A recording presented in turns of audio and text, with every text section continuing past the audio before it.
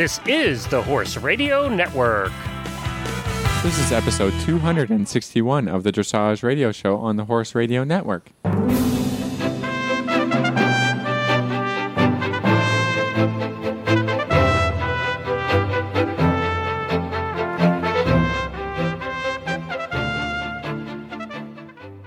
This is Reese Koffler-Stanfield from Georgetown, Kentucky. And this is Philip Parks from Fergus, Ontario, and you're listening to the Dressage Radio Show.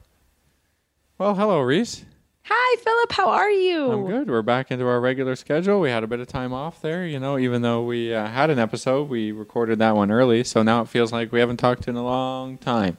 I know. It always makes me sad to not talk to you. But you had a horse show, didn't you? Oh, I think I had it seems like I have 10 horse shows before. Yes. Since we were talking last. But yeah, all is going well. We had some good results, some good riding, and I'm happy how the weather turned out, and but now it's busy. It's super busy, Between April and May is when it kind of clicks into another gear, and now people are ready to show. Everybody wants to be doing test riding, and the riders that were outside rider, didn't have an indoor in the winter to ride in. Now everybody wants to ride, everybody wants to show. Now we're all weekends going to show. Haven't had a day off in a while, but it's fun. It's been really good. Really good. Yeah, that's the nature of our business, I think. It felt like forever, we weren't ever going to get out of that cold winter. We were just complaining all the time. Oh, and, yeah. But now we're going. Yeah, it's the same way here. We're going, and we had a really big show here last week. I actually didn't show myself, sadly enough, first time in a long time. My big mare was just coming back from some injury, from a bruise. She really wasn't anything that traumatic, but as we know, if you bruise your foot, it hurts. And so she is back today. I didn't even tell you, Philip. I got 4 1-times on her today, so that was pretty exciting. So she is coming back and doing just well. Blowing through the test. Hey, She just wants to do Grand Prix. I've decided. She okay, just you just wants let to be her. a Grand Prix Just horse. let Yeah, her. I'm like, sure. You want to be a big girl? That's great. But at the show, Jane Bashir, who's been on the program, she got her bronze medal over the weekend. So that was a lot of fun. Congratulations to her. Yeah, that's a big deal. A little bit of an eventer convert, right? So yeah, exactly. So that was a lot of fun. So we had a really busy weekend, and it's a busy weekend for me at the horse park because I have an event the same time I have a dressage show. So all my students are there. So it's a pretty fun weekend. It's a busy, but yeah. How was the CDI? Yeah, that's the CDI you were talking about. How did that go? Yeah, it went really well. Caroline Rothman won the Grand Prix, and she also won the special. And it was great. Yeah, we haven't talked to her on the show for a bit, but yeah, she's been in a couple of other episodes. She's great and positive, and obviously a good rider, and so again, congratulations to her as well. And exactly. That's great. Yeah, so that was lots of fun. So we wish her good luck. Everyone now is, at least the U.S. riders are heading to Gladstone. Yeah, so gearing up for the big WEG selection, all sorts of good stuff going on. So. Exactly. We will make sure that we get a couple of those riders. I got to catch up with Adrienne Lyle when she was here, and she said she'd come on the show too. So we've got a lot of fun, the fun things coming here as our riders get ready for WEG, and we wish them a lot of luck. So no, we're good. I actually have my first weekend off this weekend, which will be fun, and the next weekend we're right back to showing. So my horses get a little break, so that'll be nice. So well, that's nice. We're going to talk a little bit later with Hillary, more Hebert about perspective. So I'm glad to hear that you got a weekend off. Yes, it'll be great. So we have a fun show. Hillary is always our favorite guest. We just love having her on the show. So she's coming on the show. And then Emily Abbott, who is an FEI rider and trainer, is going to come on for our trainer tips. So lots of good stuff in the horse show today and on the show today. On our show, yeah. Horse show, I know, our show. horse What's show. going on? Yeah. Sorry, everybody. Well, we got a bit, before we get to those interviews and all that fun stuff, we got a bit of news. You want to... Yeah, sure. I'll get us started. So the USCF... Okay. The USCF Gold Medal of Distinction created for top riders was announced. To get this Gold Medal of Distinction, it is an honor of riders who have earned team or individual medals or multiple placings in international events. American riders must at least have one of the 5 requirements that are to follow. They have to be a member of a medal-winning team either on Olympic Games or World Championships. They have to be a winner of an individual medal at Olympic or WEG. winner of an individual medal at the World Cup final, winner of 10 Grand Prix in the CDI 3-star or above, or have placed 3 or more times in the top 10 at a CDI 3-star or above outside of the U.S. with a score of 70% or higher. And this criteria is not retroactive. So some things to strive for the U.S. gold medal of distinction. That's pretty awesome. That's pretty tough stuff to get that one. That's not easy. A little Canadian news here. I just wanted to give a shout out to Lauren Barwick. She is a 2008 Paralympic gold and silver medalist and a 3-time Canadian Paralympic athlete. She is currently ranked as the number 1 para-equestrian rider in the world. So go Canada. Congratulations, Lauren. Yay, go nice? Canada. That's awesome. Yeah. What else we got? So a little bit more news from the CDI at Kentucky. It was announced that Catherine Bateson Chandler, who is also a wonderful person, she rides for Jane Forbes Clark, Alcazar. They are headed in the right direction. They won both the I-2 classes with a 73.6%, and they were high score FEI of the horse show. So that is really exciting for a U.S. rider to have such a nice up-and-coming horse. So I wish her all the best of luck for sure. I mean, it's tough for those top riders because not only do you have to be riding, Grand Prix all the time, but you got to have horses coming up and it's not just about one horse, right? The focus has to be on this one and then the next one and then a young horse or two. And so, I mean, that's good to hear. America needs depth in their program. Everybody's always talking about that. So it's good to see that some of these riders having success at a little bit lower level than Grand Prix. When they're doing any FEI level, it's tough to ride those levels. It doesn't matter. Yes, exactly. To have horses to have success at it. So, what's the next piece? I think we got some USDF news up next. So a little bit of USDF news. So USDF is celebrating the 25th anniversary of the instructor trainer program, and they wanted to honor some instructors that have been part of the program as honorary instructors. And that list is Charlotte Bradal Baker, Michael Barrasone, Sue Blinks, Kathy Connolly, Robert Dover, Jan Ebling, Michelle Gibson, Lyndon Gray, Ann Gribbins, Hilda Gurney, Courtney King-Dye, Carol Lavelle, Debbie McDonald, Arlene Tooney Page, Stephen Peters, Michael Poulin, Kathleen Rain, Jessica Ranshausen, Gary Rockwell, Gunter Siddell, Betsy Steiner, Christine Traurig, Lisa Wilcox, George Williams, and Linda Zhang, and they have all served as advisors to the USDF instructor trainer program. So it's a great program. I am a certified instructor through 4th level, so I really believe in the program, and I think that it's been a great thing for my career and my business. And to go through that it's a very hard program to pass. So it's fun to see them doing that. So thank you for all those instructors that have helped sort of guide the program over the last 25 years. So very exciting stuff. Awesome. Well, the last piece of news here, I can't wait to get to. It looks like Totalist is back in competition. Yay! He scored 78.68 at the Capellan CDI 3-star Grand Prix. It was the first time in 2 years, and he's ridden by Matthias Alexander Rath. And I believe he won the class, and it was awesome. The only little thing that you might want to take note on, it was a little weird that I guess it was 5 judges, and he scored between 82.9 and 73.7%. So yeah, that was the only weird thing, huge spread, 10% that, we're trying, I think they're really working on eliminating that kind of stuff. But, you got 2 judges, 2 different perspectives.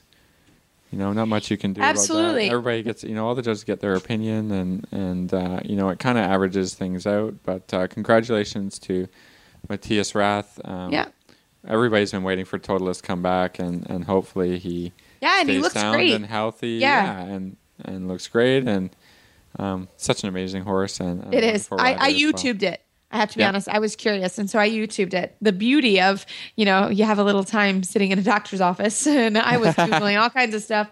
But I looked at it. Smartphone technology is that? Love it. So he actually looks quite good. He looks better, I think, than he did with Matthias in the beginning. So that is awesome. They've that had is really some time cool. to work out, the bumps and things. That's great. And as everybody should. It takes a year to get to know a horse. So he was sort of thrown under the bus there. It takes 2 years to get to know a Grand Prix horse. Absolutely. And so fantastic. Hopefully we see them, in more upcoming competitions. Like he can go head to head with Charlotte Dujardin, and top scores. Everybody's pushing themselves to get higher and higher scores. It's awesome when a wonderful horse comes back to competition. Exactly. So we wish everybody luck. It's fun to be, we root everybody on here, and it's always fun to see how it plays out. So we wish him luck. Well, right after this commercial break, we are going to talk with Hillary Moore-Hebert, Senior Editor of Dressage Today, for our monthly Dressage Today update.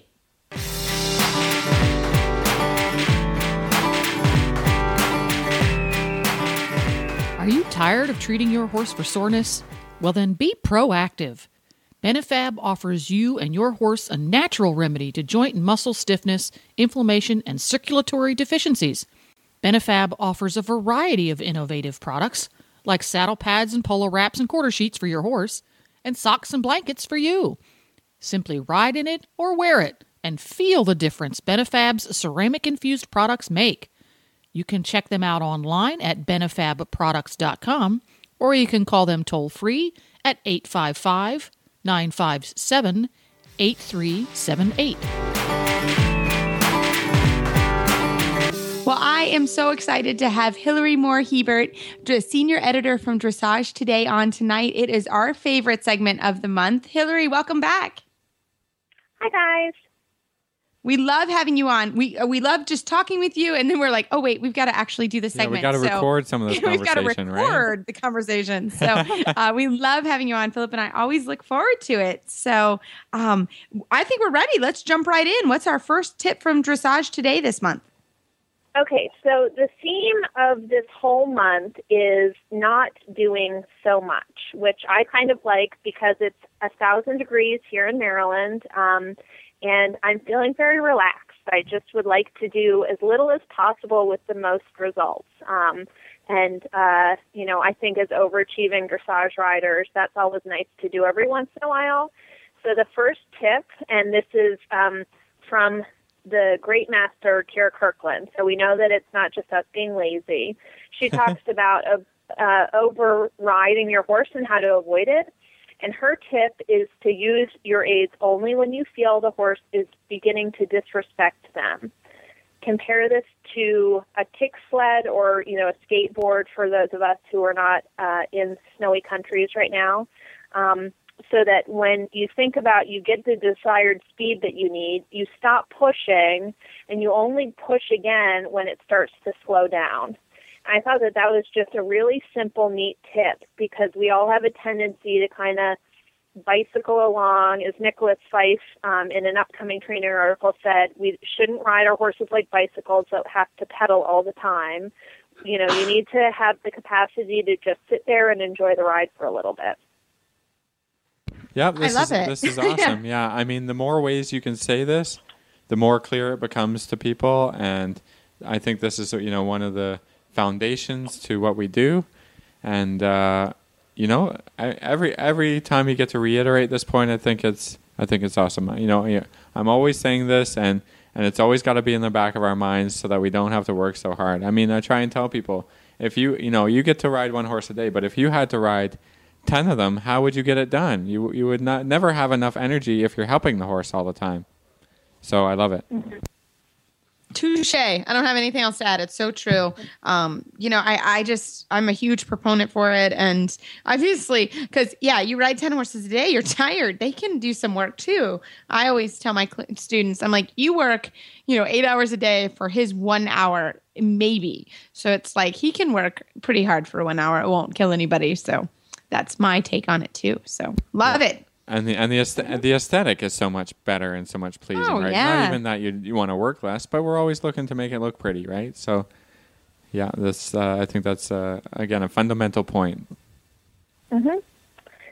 So speaking of keeping things simple and kind of going back to basics, in my Dressage 101 section, again, making things easy.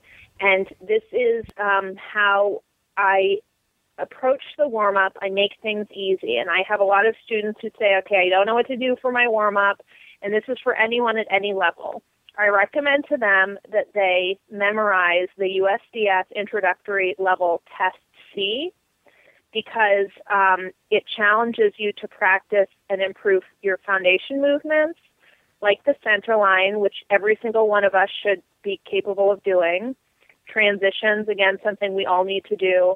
And circles to start to warm your horse up in a way that's, just really helpful but not too complicated. So knowing this test by heart is a great go-to warm-up for you to have at home or at shows when you need just a simple structured plan to test that your horse is responsive and ready in all three gaits. Hey, that's awesome. Yeah, I mean, we've talked about warm-up plans before, and when you put it down to a test like that, that's a great plan. No matter what level the horse is, you always have to start somewhere. And so if you have a bit of a plan, a pattern to do that, that's awesome. I just want to add one thing is that your pattern has to have some purpose. You don't want to be just kind of wandering around it. You got to say, okay, this is a transition. It serves a purpose. My horse has to be kind of sharp off my aids. Whatever, your horse's issues are, maybe it needs to be a little bit more supple and bending. Use that pattern for a purpose to be bending on circles, straight on the center line, stuff like that. Not just wandering around. I see a little bit too much, the rider riding from point to point to point in the warm-up, but not really getting stuff done. So that would be my little comment on that. Reese, anything to add here? Yeah, no, I think it's great. And honestly, I'm going to go for even when you warm up at home. We in an earlier episode, Gina Smith talked about the warm-up pattern, and it's a very similar idea, Hillary. I mean, same idea. Everybody, you can go back on the website and look it up. It's Gina Smith's warm-up plan. Very similar idea. Yours actually adds in center lines, which I think is a really great thing to also remember. We forget those center line scores add up quickly. There's 2 in every test, minimally. There's 2 of them in every test. And even in first level, really every level you're going to be doing stuff around the center line. So it's super to practice. But I even think, I find myself even in warm up, I start thinking about a phone call I was on or whatever, and I start wandering. And so I have gone to the warm-up pattern as almost every horse does it, because very similar idea at home as well, because when I didn't do it, I was finding myself wandering around kind of doing whatever and taking 10 or 15 minutes to sort of get to the nitty-gritty. And I have taught a ton of students this idea, and it is great. I cannot, and you can make it your own too. This is even better because it's a test. You memorize it, and we all know when we're busy at shows and nervous, it's just great to have something memorized that you can do. So yeah, you fall back into the groove. Yeah, and the horse appreciates it as well. It as well, because they're also stressy at the show, but you get them into the groove of that warm up pattern that you've practiced every day, and they're like, oh yeah, I know this, and then you just kind of get it done, and like I said, you get into the groove, and then you can move on to whatever specific things maybe you want to warm up for your horse and your show and your level. But you got to have something to fall back on when it's all going. Yeah, it's all going screwy. It's not going. Yeah, it's not. Everything not feels plan. weird. Well, you have to have a plan for it to go to plan, right? So I love great. it. And Perfect. Hillary, I've got to compliment you again. Your Dressage 101 tips are great. I'm still using the diamond. I just used it in a lesson this afternoon. So everybody, you need to read Hillary's Dressage 101 in Dressage Today, because it is great. I'm looking forward to it now every magazine. So keep it up. I'm going to give Hillary a props on that for sure. Well, and I think, I just want to go back to what we talked about in terms of the center line, because I have found that the more that I've practiced it with this warm-up, there's a couple things that I noticed that happen. The first is the leg yields become easier. So you start to focus on, really getting that straightness out of the turn. And people say, okay, we're talking about intro and training level, and I'm not supposed to be practicing my 10-meter voltes yet, but maybe so, but everybody has to do that turn off and on center line, and it starts to shrink the bending line for you smaller than those 20-meter circles that you're riding, so that you're much sooner preparing what is expected of you when it's time to do the first level work.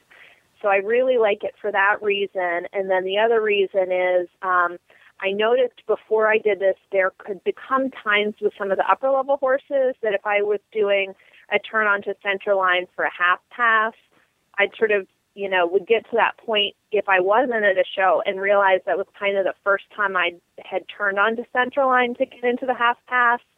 And I didn't feel as balanced, and I wish I'd kind of just gotten it out of the way a little bit sooner, gotten the horse a bit more collected with the transition that you need with the halted X. Then when you turn onto center line, again, as in the leg yield, the half pass becomes easier because you've kind of worked out your straightness and balance issues first before having it sort of presented first when you're in a moment that's one of the more challenging at the level that you're at. Yeah, exactly. I mean, there's no reason why you can't lay down your fundamentals every day. First thing, use it as a warm up to do your center line. It's only a little quarter of a 10-meter circle kind of thing. It's not like it's a full 10-meter circle or a half of one. So it's good to start thinking about those things, building strength in your horse's hind legs, connection, straightness. A little turn off the outside rein. It's perfect. It's just. All the horses need it. All the levels need it, right? Yeah, like we said. exactly. So there you go. Well, and I think just the idea of kind of thinking ahead.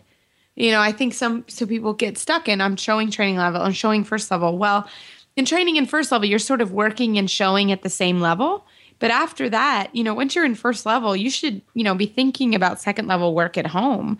Same thing with second level. You're showing second level, you should be working toward third level at home. So just this idea of kind of looking ahead and knowing, this is going to help me with this is super important. And sometimes when it's your first go around, first time training a horse, you don't sort of see the forest for the trees. That's where good trainers and friends come in handy, because they can see the forest for the trees and say, okay, this is really important to work on your center lines, not only for the test, but for balance on things that you're going to have later. So just a good reminder to always be sort of thinking ahead as well. Mm-hmm. So love it. What's our next one? So speaking of, moving up the level, so then as we go onward and upward, you need to start thinking about, real uphill balance in a horse. And Candy Allen talked about this in her What I Wish I'd Known Then, and I thought it was great because she was saying that some people will say that, to really get quality uphill balance, you need to buy it. And she says not so. And I liked this tip because, again, it reminds me of summer and it's starting to get warmer. So she said that a good way to get real uphill balance from any horse is to think about him coming over his back like a wave forming if you were sitting at the beach, and that the energy of the water is pushing from behind, causing the waves to come up and around like a horse's energy pushes from behind up and over his back and down his neck. And I thought that was really neat to just have that visual that, again, it's not just confirmation. You can develop that energy and build it, and that's a nice feeling of creating that power in what direction it goes in as you create that, as, again, we talked about, moving up the levels as you're working on things.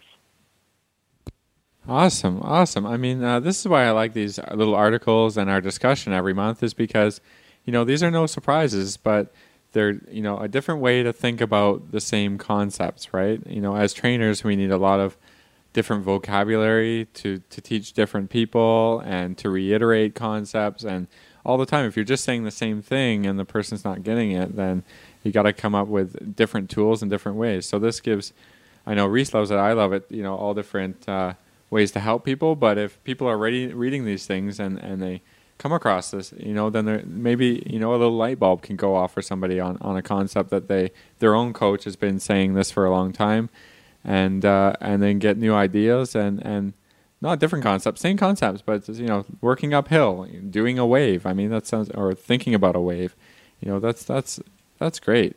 Maybe not a tsunami wave, not so big and powerful, but every horse is a little different in how you want to develop these things. And And I like how the visual of the wave kind of cresting, and that's up in the pole, and this is cool. Yeah, I love it.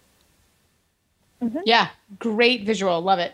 I think anytime you can think about that idea of uphill structure, you're going to need it pretty much after a training level. Your first level, they even say, an uphill tendency. So I think it's a really good idea. And just that idea, I mean, I know that all three of us, I talk about activity behind all day long. So it's great to talk about it and carry on. So love it. Yeah, that water pushing the wave. I love that more and more I think about it. Yeah. Thanks, Hillary. That's awesome. What's next? What else you got here?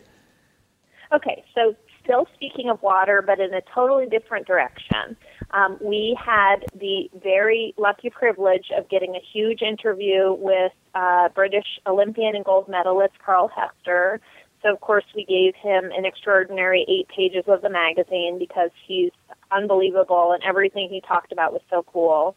And I thought it was really neat because he got to talk about his upcoming dressage star Dances with Wolves that maybe not all of the listeners are as familiar with as his Olympic mount. But I thought it was really interesting because you sort of imagine, okay, here's this unbelievable rider. He probably has all these perfect horses, and, how can he have struggles? And again, sort of going back to simple problems and simple answers, he said that Dances with Wolves is just a massive horse. And back to the water reference, he said that when things got really hard, he felt like it wasn't dressage anymore. He felt like he was just water skiing. He said that, just it made him really test him physically to ride the horse. But, he just said that his horses hack and they all get cantered around the fields and they all get turned out. And so even though Dances with Wolves was very, very strong, and I'm sure probably still is, he said that he expects his horses to fit in. So, out the horse went, and he said he didn't want to make any concessions for him, and so he's been out hacking through the hedges, and he's done it all, and he's come out on the other side, and he has to be a normal horse if he's going to cope with the pressures of competing. So he's, making sure that Dances with Wolves stays in program like all the others. I thought it was interesting because I thought to think that here is his possible leg mount, and what he struggles with is that this horse is just very strong and hot-headed, and, the struggle and the answer is turn him out, take him hacking, treat him like any other horse. And as you all are aware, he's been doing very well with him. So I thought that was a very interesting thing to hear, that that's something that goes all the way up to the top with how people deal with things and, the issues that they're dealing with all those horses. Well, and he's extraordinary. I mean, to listen to him and Charlotte Desjardins, who I just really like the way that they think of their horses and what they do with their horses and how they, they just have a really great sense of these are horses and they need to go outside and they need to hack. I think they hack at least twice a week on the roads. And I mean, you read all their stuff and you're like, okay, this makes sense. Having a tractor come up behind you on a country road isn't that different than a golf cart at the Kentucky Horse Park during the WEG, So I think it's really cool how they look at these horses and how they handle them. So I try to read everything that comes out of their yard in England, because I think they really have a cool sense of how to create really, really neat Grand Prix horses that aren't in a bubble. And you don't have to, I remember there was a rider at the WEG, literally at the WEG, that essentially shushed the crowd, like didn't want anybody to make any noise. And it was like, what is happening? Like, this could happen at a world championships. Like, our horses should be used to hooping and hollering and having a good time because we want people to come. And these are international horses. And these horses have very, very different pressures than a lot of other horses, showing at night, showing under lights, showing under jumbotrons.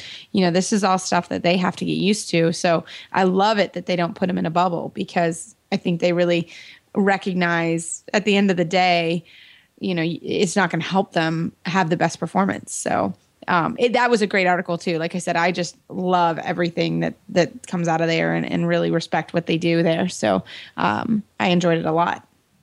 And I think, to finish off with my last tip coming from him, again, making it simple, but this time talking about, really respecting yourself and all of your students and everything. When asked why his training was so successful or is so successful, his answer was that he doesn't work so hard that he doesn't have a life. And he always remembers that. And he never gets so busy making a living that he forgets to make a life. And he said that he really loves that saying, and it's so true. And that Utopia and Vallegro won their first Grand Prix at 9 years old with a 70%. And it sounds as though they're working really hard. The horses are working hard, but that's not, necessarily the case. He said that they train 4 days a week, and it's about, really getting them fit. But it's also about having a process in place and then enjoying things so that, it's simple, that the system has a lot to do with the lifestyle of the horse and, treating them as animals and thinking about your students and treating them as students and realizing, the horse is not a computer and, that when horses or students work hard for you, that you need to, respect that and not just make them, be 25 hours a day kind of work. So I thought that was really interesting. Yeah, I think it's great. And I think that he has created a lifestyle for himself. And I think that's always a nice reminder coming from three trainers. I'm sure, your trainer deserves a life too. It's everybody's pleasure, but it is our job. So I always work on that. And I think it's always a nice reminder that Carl Hester, he has a life. And I think that that's important to allow all your trainers to have a life at some point. You know what I mean? And your horses. And your horses. Well, I think that was really well said, guys. Did a great job, summing up those articles. I mean, I can't say anything more. All good concepts. I think Carl Hester, I think, it comes down to just having perspective about our sport and perspective for the horses and how they live their lives and how he lives his life. It can all too easily get wrapped up in all this dressage thing, but when you think about it, it's only dancing around with horses. It's not always life and death. It's hardly ever life and death, as a matter of fact. So it's good to be able to take a step back, look at it, and make sure the horses are having fun, the people are having fun, students are having fun, trainers are having fun. I think everybody does a better job when we're enjoying what we do. So it's okay to be just take a step back and maybe have a drink once in a while. I know that's how I feel about it as well. So that's great. That's really nice articles, really great tips, Hillary, as usual. I can't wait till next month to see what's going on with Dressage Today magazine. Thanks for coming on again. Mm-hmm. And Hillary, how do our listeners find you online? You can check us out at dressagetoday.com, as well as finding us on Facebook, YouTube, Twitter, and Pinterest. Well, right after this commercial break, we're going to come back with Emily Abate. She is an FEI trainer and rider in Wellington, Florida, and she also runs a sales business. And we're going to talk a little bit about our pet peeves on sales videos.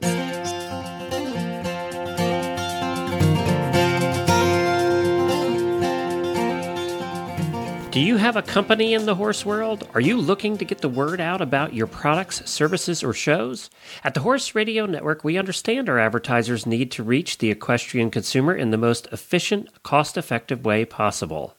Internet radio shows like this one, also called podcasts, allow the flexibility and creativity to craft unique messages that stand out from the herd and reinforce your existing marketing and social media strategies. If you want to learn more about advertising on this show or any of our shows on the Horse Radio Network, contact us at Glenn with two N's at horseradionetwork.com, or you can call us at 859-951-2022. Our listeners are terrific, engaged, and avid horse people, the ones that you are looking for.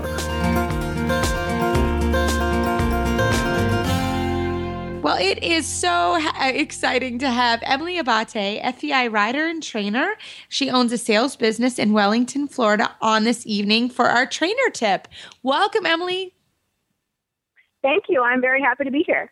Yeah, we have been friends and known each other for many, many years. We used to do the Conrad Schumacher clinics in Chicago, and I'm really excited now. You live in Wellington and you have a big business selling horses.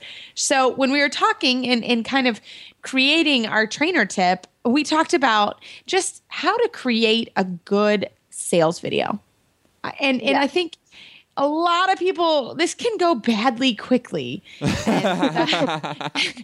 I think just the whole process can be very daunting, and I find it very emotional. You want to sell your horse, you make the decision, and you want it done the next day. And sometimes it doesn't happen like that. So help us, put some light, shed some light on this topic. How do you go about making a sales video? How do you present your horse in the best way that you can?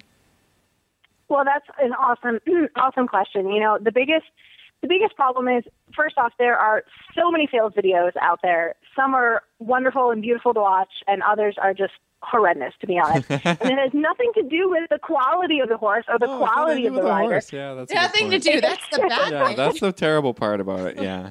Right, exactly. So number one is, for me, don't make it too long. People, especially now with YouTube and Facebook and Twitter and all of these things, people's attention span is literally about 2 minutes. So most horses, even a Grand Prix horse, can be shown through most of their work in about 2 minutes. And really, the sales video is designed to capture people's attention, not necessarily sell the horse, right? You sell the horse when they come to the farm and they sit on him and meet the personality and all of that fun stuff. So the sales video is just to capture the attention and say, okay, maybe I want to go see this horse. So you want to show the best parts of that horse. You can talk with this prospective owner when they come and say, well, he's schooling Prix St. George, but maybe he needs a little work on this, this, and this. That's the time to do that. If he's maybe struggling with some extension work, don't show the extension work. This is not necessarily saying that you're going to not show them that he needs a little work on this, but you want to, present the horse in the best light at that moment that you can. So pick 5 things that this horse is really good at. It can be a 3-year-old and it can be a Grand Prix horse. It doesn't really matter. Every horse has something they're very good at, and every horse has something they're not so good at. So that's number one for me. Not too long, and definitely keeping it positive. Everything's positive. If you have a horse that's really, really quiet and just easy, ride it in the field for the video. I have no problem with that. Put a little snippet at the end of it trotting and cantering in the field. That will help buyers know, okay, what type of horse am I really getting with this? And does this fit what I need? I know you guys did another show about, figuring out what you really need in a new horse and a new partner. So that's my first number one. The other one is quality of video.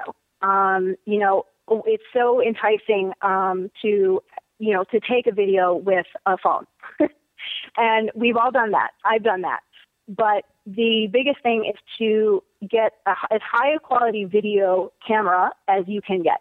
There's so many nice digital cameras that have an HD option. And so I would go that route and have someone, doesn't have to be a horse person, preferably it's a horse person, but it doesn't have to be. Somebody that can take a nice video, kind of do a little zooming in, zooming out. So it's not just, you disappearing to the other end of the arena and the horse is 2 inches big now. Good point. Yeah. So, Yes, keep it, because that, again, that's eating up your time. You need to show the horse as best as possible and edit your video. Edit. Everybody, I think, feels, especially because most trainers and most riders and owners are very honest, and they feel like, well, it wasn't a great transition, but he kind of does that sometimes, so I'll just leave it in. And really edit your videos. Make them as positive and fun and enjoyable to watch. This is a personal preference. I don't necessarily always do it, but I think a lot of prospective buyers do appreciate it, is showing a quick little snapshot, either the beginning or the end of the video, of the horse without tack on. Just so they can see the confirmation, especially if this is like an out-of-state client, that, they're spending a lot of money, a lot of time to come down, fly down, stay in hotels, look at the horses. I think it's important that they're able to see a little confirmation. When I, as a professional, so I'm looking for horses for people. You're absolutely right. 2 minutes is sort of the max for me. Yeah, I find myself zooming through stuff or just, finding on the YouTube bar, okay, now he's cantering, click on that. Yeah, click on. Okay, now he's walking, click on that, right? Yeah. And I do make my decision within the first 30 seconds, kind of like, Absolutely. Absolutely. Yeah, I mean, marketing geniuses have this all, the advertising down to a pat. You might, think about a few of these things at least when you're making your video and advertising your horse and that kind of thing. So it's good that we can offer a little bit of expertise, from trainer's perspective, from a seller's perspective, from buyer's perspective. Yeah. If you were a buyer, what would you want to see of your horse? Or, what? Exactly. That's a good point. Exactly. Yeah. The other thing that I found really helpful, and I suggest this to anyone that is selling, whether it's a baby horse or, a finished horse, if you aren't comfortable as a rider, if you're the owner and you're not comfortable being on video and that makes you nervous, then have your trainer ride the horse for the video or have a friend ride the horse for the video. It needs to feel very soft and comfortable and easy, and again, very enjoyable to watch. If you're just generally like a little self-conscious and you just don't want to be on the video, that's totally okay. Just find there are plenty of riders in most areas that are willing to come out for just a simple day trip fee, and you can do a whole video. They'll ride the horse as long or as short as you want, and just maybe to present the horse in the best light possible. I'm personally not a fan of using show videos as sale videos. I think it's trying to accomplish something with the wrong avenue. Show videos are wonderful, and I like to use clips sometimes. If you have just a beautiful test, right, and the horse is showing and you want to present that, that's totally fine. But don't put the whole test on, right. on edit it down to the good stuff, yeah. Exactly. Yeah. Yep, exactly. Yeah. I'm going to jump in because I'm kind of the other way around. If it's a good test, I don't mind seeing the test, actually, because then I myself, like if I see an actual horse show, I may actually watch it. I'm certainly not going to watch it. Yeah. But I think Reese, like, I mean, have a second video in your back pocket, so that I can look at the good stuff, and then say, you know what, email the person, I'm interested. Do you have a little more video or something? And then they can, when you're trying to weed out the different horses, I think, Emily's got the good idea. Keep it short, keep it simple, and then have a little more in your back pocket if you want, right? Exactly. Have a short, concise thing, and then a little bit more. Maybe a few more confirmation shots, but again, like you said, Emily, you just want to get that person's interest, like, oh, that looks good, okay. Without cutting it too short, I'd like to be able to see a walk, trot, and canter, a little bit that free I agree. Good walk. I mean, if you're saying that my horse is shit walk, I'm not going to show that on a video. Yeah. I'm going to look at that. I'm going to look at that. I'm going to go, they did not show a single step of walk. It obviously is terrible. Yeah. If it is bad, I mean, if it is bad, I can say, okay, well, that's how bad it is, right? Or, maybe I'll be interested in the horse enough to say, do you have some video that I could see the walk in? So that's it. Right. I have a couple of pet peeves. One of them is slow motion video. Drives me crazy. Yeah, don't do that. Absolutely. Yeah, you guys did the same thing. Good. I don't know who they're advertising to, but slow motion doesn't do anything for me. Yeah, no, don't do it. Right. It doesn't, especially from a trainer's standpoint. Yeah. Our eyes are trained enough to see the biomechanics of the horse. We don't need to see how the foot falls on the ground. So while it's maybe a little artistic and okay, I get where you're going with that, but ultimately it doesn't really help us. And most trainers will just sort of skip over it. Yeah, again, that's where the YouTube bar kind of helps me out a lot. Yeah. No slow motion video. The other thing that we don't do in our barn, which a lot of barns do, which is totally cool, and I have no problem with it. This is, again, personal preference. The video should reflect you and your horse and the atmosphere that the horse is used to being in, right? So if you're selling a pleasure type lower level dressage horse that's very safe, goes to the horse show, is very easy, comfortable, don't try to present him like a Grand Prix horse. That's just not who he is. So, highlight him. He doesn't necessarily have to be braided. Some people braid for the videos. I have no problem with that. But, you want the feel of the video to reflect the horse that you're selling. So that's kind of a big thing for me. I don't like, and you guys actually may have different ideas about this. I don't like polo wraps in video.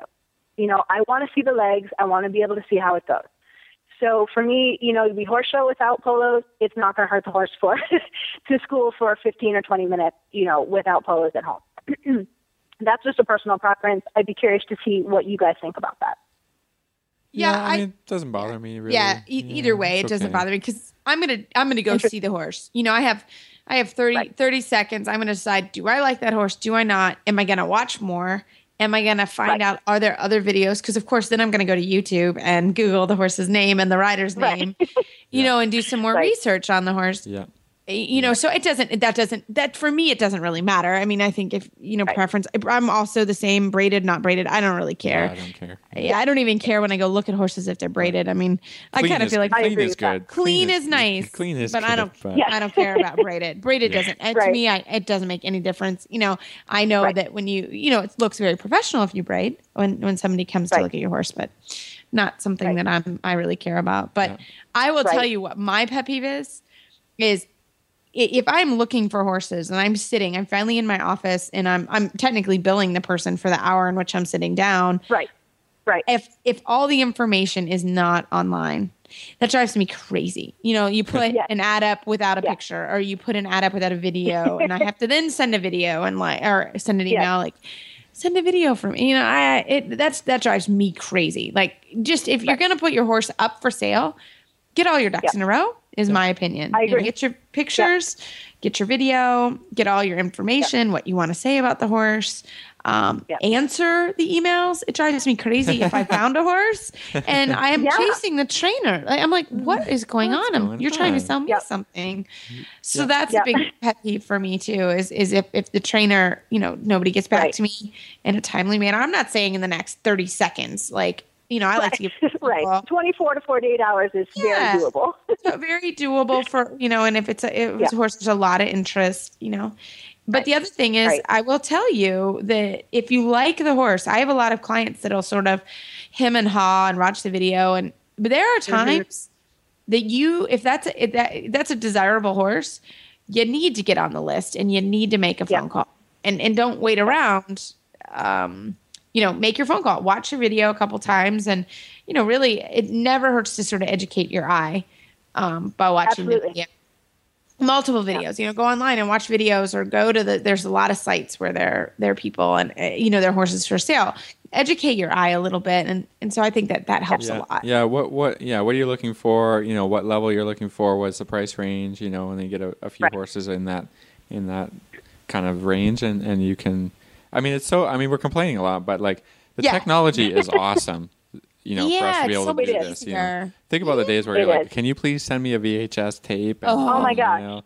You know, so we're really being picky here, but you know, as the technology improves, people expect a certain thing. I remember I used to pay somebody to do the videos, right, for me, because they had all the editing software. You know, we got a lot of software and great hardware to be able to do this stuff. But if you do your video and it doesn't look great, there's still lots of people who will do it professionally and probably do a pretty good job and have a competitive price, you know, and to help you out a little bit with this. If you don't have a trainer that's done a lot of videos, or, you know, you're just trying to sell, you know, even if you're selling a 2-year-old, you know, it's worth having a nice video, right? If you just shoot something that the horse is running around in the field being chased by a lungeman, I've seen lots of these. You know, and the horse is running around the person's trying to lunge the horse while videoing. You did a terrible job, you know, and think, you know, did I really show my horse off to the best of what he looks like, or am I just sending this out and hoping the person is going to like the horse? You know, Yeah, it's competitive in the sales market these days more than ever. Absolutely. And so, maybe it's worth spending $100 to get somebody out, edit the video, make it look nice, and they have a little expertise in that. So I think it's great. And one more point I was going to make is if the horse is, you know, you're advertising it as a certain this level horse, show some of that stuff. Like, pick out what's important. Like, if you're advertising the horse as a 3rd level horse and it's only shown 2nd level, well, don't try and do a flying change. But if it is a 3rd level horse, you better show me a good flying change each direction. Agreed. Because that's what that's what distinguishes a 2nd level horse from a 3rd level horse. A flying change each way and a little half pass. And the half pass. That's the difference, right? Or a little pirouette, you know. Like you said, like if it's not great, maybe save that video or whatever. But, you know, I'm going to call up and say, you know, is this a 3rd level horse? Does it do a change each way? Right. And if it doesn't, it isn't a 3rd level horse. Agreed. Exactly. Right? I have no problem if I'm looking for a client, and I'm sure you guys feel the same way. I have no problem if I'm talking to the trainer and they're like, we're schooling the changes. They're 80% right now. Right. I get that. That's the way it is sometimes. Yeah. So that's fine. Yeah. If you can say it's a solid second level horse and we're working on these things, that's totally fine. But to say, like, you're totally right, to say it's third level or try to show it as a third level horse in the video, and then it just looks like a bad quality third level horse rather than a really, really good quality second level horse that's starting to move up. You're not going to fool anyone. That's the thing. Yeah. You're not going to fool Anymore. anyone. So you might as well say it's a wonderful second level horse, got some great scores at second level. Perfect. Then I say, okay, great. Maybe when I'm looking at this horse, I have to say, okay, with my client, we've got to work on the changes. They're not great. That's totally fine. But to say it's third level and it did one change from right to left once ever, it's not even really schooling third level, is it? Right. I agree. Be honest. I agree. Be honest. Agreed. Yeah, I agree. So again, you need a little bit of experience to, and when you're advertising the horse, be honest about it. Be honest at what level it's done or that it's doing, and because the only thing that you do when you get somebody out to look at your horse and it's not what you said it was, is you just piss somebody off and you get a bad rep, or they're not going to come back to look at another horse for you. Or if it's I have certain trainers I I went to see this one horse and they said it was this and it wasn't that. I'm worried about going back to that farm. Really, it's a small world. Yeah. I talk to Reese. I say, hey Reese, this is horse in Kentucky. They're saying it's this. And then Reese will go, well, maybe not. So, maybe so. Maybe, Great points, guys. Great discussion. Love it. I need to get that. I hope you can feel I need to get a little bit of that off my chest about the slow motion. Yes. Yes. It's you feel true. better now? Philip, it feels he's been to therapy. Yeah, I feel a lot better about that. I wanted to make one more point as far as the videos go. And this is true when people come to see your horse as well. And I'm sure you guys have discussed this. But, and this should be strictly also from a training standpoint, which I know you guys will agree on. The tack has to fit.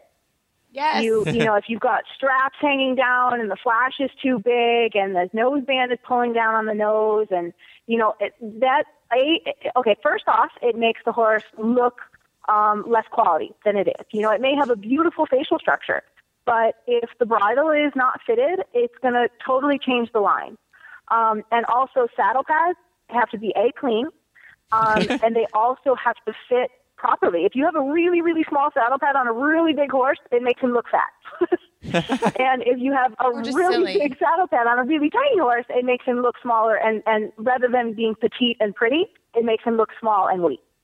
So, you think about these things. Think about the visual idea of really, take a snapshot of your horse with its tack on and show it to people that don't know the horse.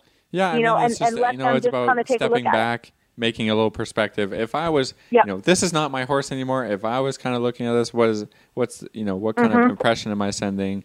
That kind of thing. Yeah. Good, great points. Love it. Well, Emily, how do our listeners find you online if they need any more advice? It's very easy. My website is emilyabate.com. My email's on there, and my email is just emily@emilyabate.com. Very easy. You can Google me if you forget the web address. I'll be the first one that comes up. And you guys my phone number's on there as well. So if you happen to be in Florida and you're looking for some horses, you're more than welcome to come visit us and see what we have. Well, Reese, that was a great opportunity, very cathartic for me to get a little bit off my chest. I feel a little bit bad because I feel like we're harping on people about the videos. I mean, the videos don't really have to be perfect, but if you follow a few simple tips and you think about, what you would like to see about your horse and highlighting your horse, I think we'll get a few better videos out there at least anyways, right? Well, it will definitely lead to less laughing when I'm looking for horses. And less laughing and frustration, yeah. And frustration. So yeah, I am glad. Because, half the time I think, wow, this is a great horse. Oh, I wish the video was better, Oh, or I have to email and say, oh, can you please send me another video? And, you don't want to do that. You really want to present, just like anything, like it's essentially an interview. And you want to think that your horse is being interviewed and you want to present them in the best light. Be organized, be prepared, and you'll be fine. And you're selling a cool horse, so it's all good. So, love it. Let's not whine too much, okay? Exactly. Well, I guess before we finish the show, we got a listener email, which is great. Love these listener emails. This email is from Linda, and I'm just going to kind of get to the pertinent points here. She says she's mainly a trail rider, and at no time in the near future has the money for dressage lessons. But she thinks it would be a good idea for her 17-year-old kind of trail horse to work on some flat work, and I agree, it's a great idea. So hopefully we can help you with a couple of your questions here. Getting down to it, she feels like she's working harder than her horse is to keep him going, especially in areas around the gate or in the arena. She says he's great on the trail, but gets a little pokey in the arena or when working on her flat work. Here's the questions. To keep him going, do I keep my leg on? Do I rhythmically bump with my legs? Or do I ask for the next gate to get his attention? Two-part question. The second part is about relaxation. She feels he's a naturally pretty relaxed horse who travels with his neck in a horizontal plane, more or less. Is this relaxation, or should she be looking for something more? So, first part, how to get him, a little bit more peppy, more excited. Second part, relaxation. What do you think, Reese? Yeah, so this is a great question. And actually, I think of the 5 lessons I taught today, 3 were about this topic. It's a pretty common topic. And I am not a fan of the rhythmically bumping. I don't actually know. That's not how I do it. So I can't answer that part of the question. But for me, we try to keep our horses in front of our leg at all times. So, and we want to make sure that in front of your leg. What does that mean, in front of your leg, Reese? That's a great Break question. it down for me. Break it down. So when you put your leg on your horse, there needs to be a response. And if there's not a response, you need to create a response. And so when you so whatever aid you're giving, for me, I like to put my leg on. And if nothing happens, the horse does not move or respect or move away from my leg or whatever I'm asking, that horse needs to do that. So And so I will come with a stronger aid. So start with a light aid. That's how we want him to go. That's how we want him to respond. If he doesn't respond, I'm going to go with a heavier aid until the horse responds. So I am getting his or her attention to the fact that I'm asking them a question. So that's a really big thing for me. So I put my leg on. The horse doesn't respond. I give him a bigger kick. And if he doesn't respond to that, if I have a whip, I will tap them with the whip until they respond. As soon as they respond, you release. That's the, hey, good job, way to go. And then you go back and ask again.